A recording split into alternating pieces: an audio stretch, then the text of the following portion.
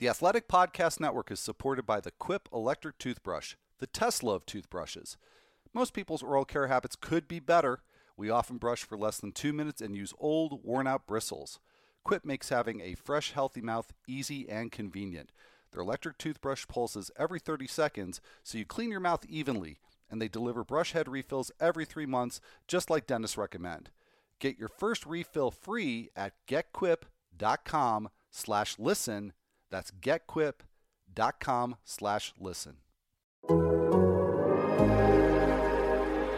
15. Is there still a closer conundrum in Boston? How will Cole Hamels' shoulder injury affect the Braves' rotation? And will Jarrod Dyson finally get respect from fantasy owners? Like death and taxes, Dodgers get a Dodger. I have not had 3 cold brews yet. Got ahead of me on my caffeine question, so glad to know that there's been some caffeination in your life. I'm just glad I am not at the dentist. Fantasy in 15 on the Athletic Podcast Network.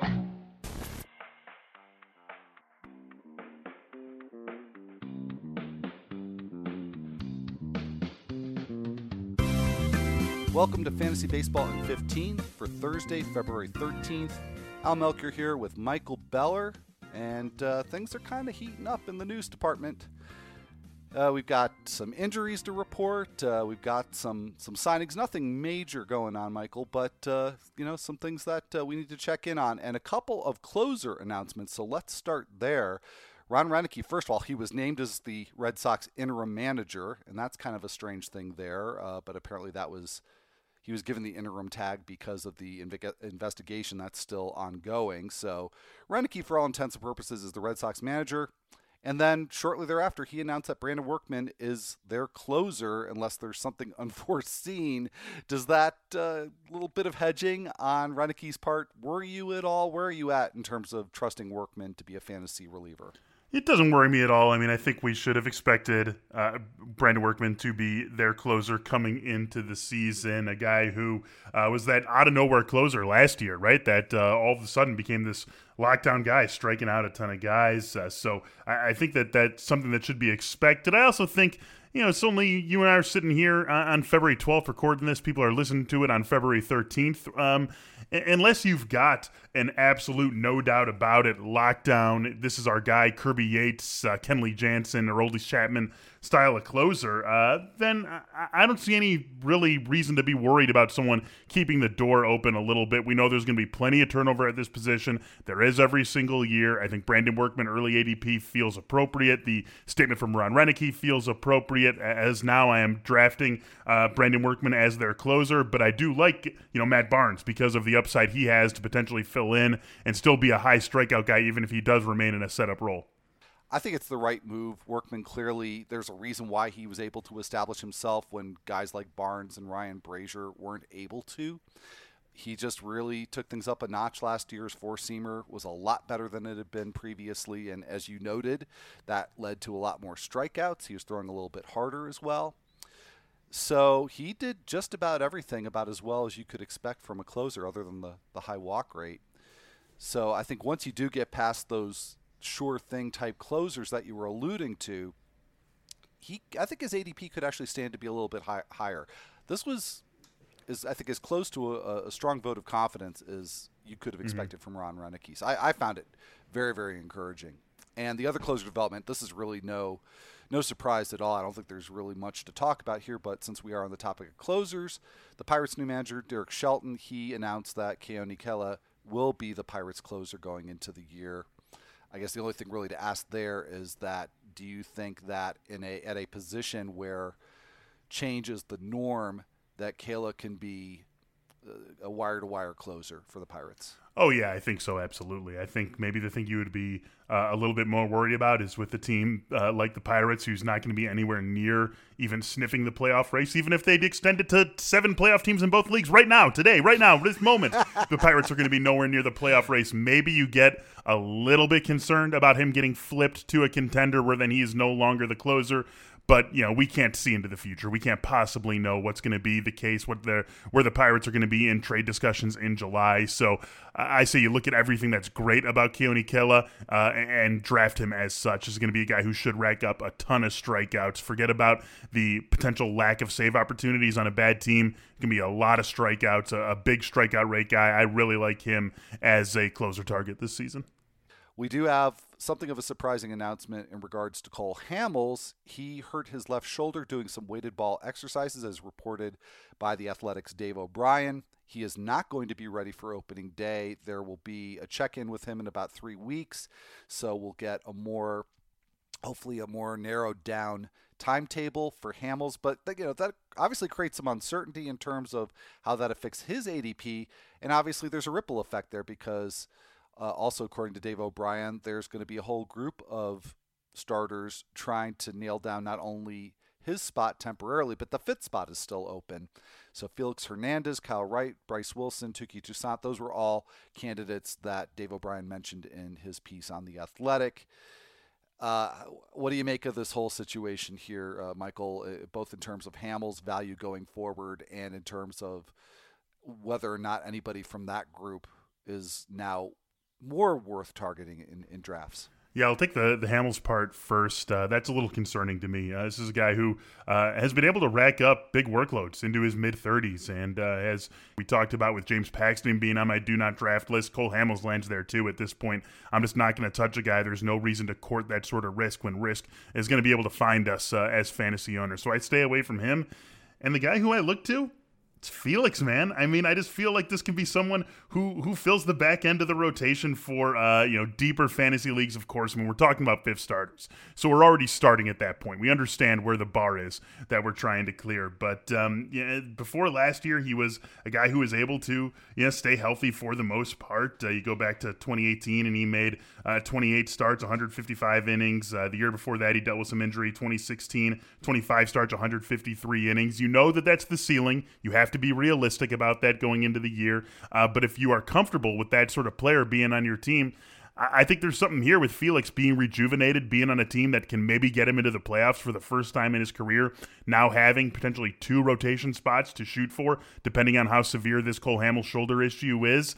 He's the only guy on this list that really gets me at all excited. And again, we're talking about real-life fifth starter excited. So take it for what it's worth. It's really going to be a back end, maybe streamer ultimately. But I do think that Felix is someone worth watching this spring.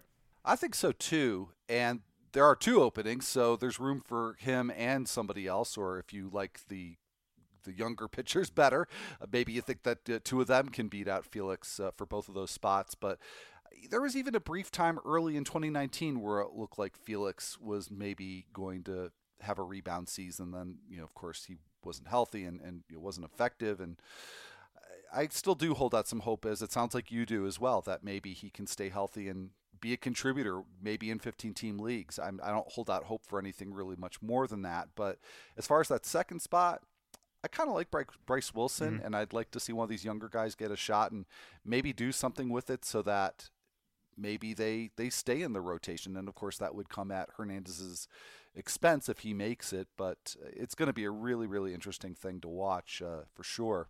Number of signings, 1-year signings on Wednesday. And I think the one probably, Michael, that's got the most fantasy impact, or at least most obviously so, is the Pirates finding their Starling Marte replacement in Jarrod Dyson, signing him to a 1-year deal with the Diamondbacks in 2019. Dyson batted .230, but we don't really care so much about batting average or run production or power with him. It's the steals. He got 30 of them in a not quite everyday role with the Diamondbacks. He did hit a career high 7 home runs. So I guess the happy ball even helped Jarrod Dyson a little bit. Scored 65 runs, typically hitting near the top of the order when he did play. So I just feel like Dyson is somebody who's just perennially underrated by us in the fantasy community. And maybe it's just because he's been a free agent, but his NFBC ADP is 635, which it's like you just might as well not even have an ADP right. at that point. And I'm just wondering what really separates him from a Malik Smith, who's got a 166 ADP. D. Gordon now, who doesn't necessarily have an everyday job.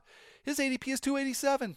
Delino DeShields, same deal, probably a 4th outfielder, and he's getting picked 475th on average. So what do you think is the deal with Dyson, and where do you think is an appropriate place to draft somebody? And I'm just going to lump them together because I think they belong together, him and Gordon and DeShields. Where's the appropriate place to pursue them? Yeah, I think the difference is name brand, right? I mean, we've known those guys for a while. We've known D. Gordon for a while. We've known Delino DeShields for a while. I do think Mallex Smith deserves to be a touch ahead of those guys because I just feel like he has a little bit more stolen base upside than the rest of them. But even he is a name brand at this point, and that's really where Dyson is lacking. I agree with you completely that he should be in that second group of guys, and I think that he really can't duplicate what he did last year because he's going to play every day in Pittsburgh. No one's going to hold him out of that lineup. He's going to be at the top of that lineup. And what intrigues me about Jarrod Dyson, we know the steals are going to be there, right? He's going to, if he plays every day, if he plays 130 plus games, gets to the plate 450, 500 times, he's going to steal 30 bases. I don't think there's any doubt about that. What intrigues me about him, Al, is that last year he had a 10.4% walk rate. The year before that, in 237 plate appearances, an 11.4% walk rate. So what this tells me is that Jarrod Dyson is someone who, even though he is into his mid-30s, has recently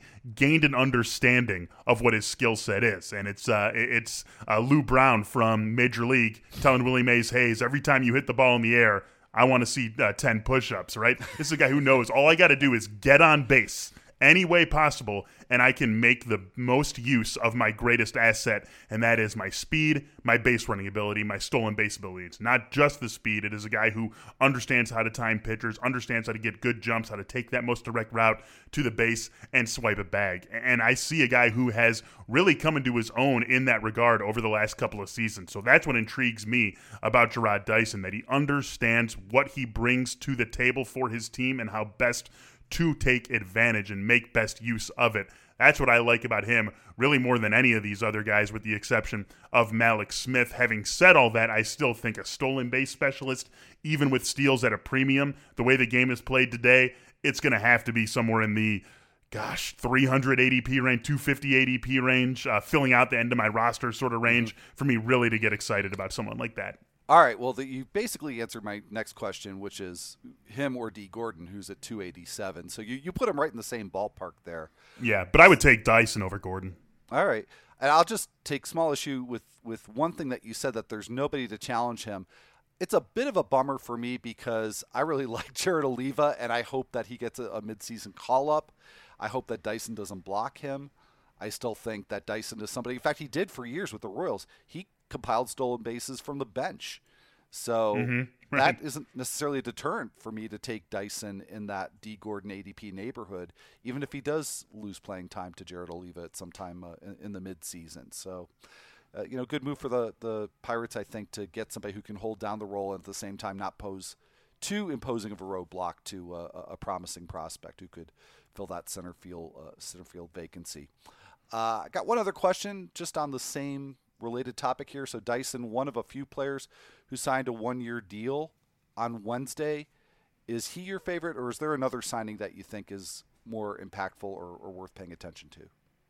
Yeah, Cameron Maybin, Taijuan Walker back with the teams that they came from. Walker, bouncing around, working out for a handful of teams. It was interesting to see where he was going to land. But, the one that sort of grabs my eye is Brad Miller. I mean, if there were ever a team that was going to pull something out of Brad Miller, right? I mean, it just seems like the perfect fit that he ends up going to St. Louis. There is going to be a little bit of a squeeze there, obviously. Paul DeJong, Tommy Edman, Harrison Bader, Dexter Fowler. You figure those guys are locked in. Colton Wong, probably one of the best defensive second basemen in the league, if not the very best. So I do think he's going to have to prove himself as versatile as he's been in his career and cobble together, a few at-bats over here, a few at-bats over there. But it just feels like the really good fit of player and team for him to end up in St. Louis. So he and Dyson are the ones that intrigue me the most of this group of guys for fantasy purposes. All right, well, full disclosure, Miller is 100% the reason why I even asked that question. Because if you came up with something other than Miller, I'd say,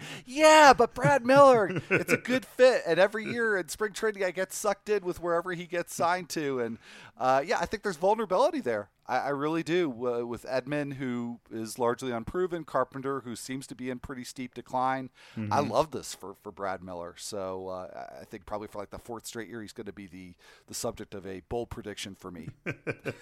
Got to be consistent. Got to love that. Yeah, he actually kind of made it close last year with the Phillies, hitting a whole bunch of home runs in a short span. So very cool. On the same page there.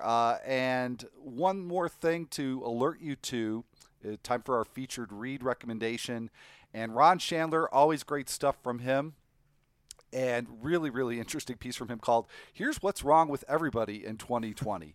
It's not literally everybody, but he goes through the top 15 in ADP, so essentially the first round picks, and tells you where their vulnerabilities are and what could go wrong. Even Mike Trout, he even makes a compelling case Come about on, Ron. why. Ron's the Godfather, but Mike Trout, come on. Well, I tell you what, everybody should go read it because there's something there that should make you, maybe not keep you up at night, but make you think twice at least. So. Here's What's Wrong with Everybody in 2020 by Ron Shandler. Please do check that out. And check us out again on Friday because we're going to wrap it up for this Thursday edition of Fantasy Baseball in 15. If you're not already a subscriber to The Athletic, you can get 40% off a subscription at theathletic.com/baseball in15. Everything that we do is included with your subscription.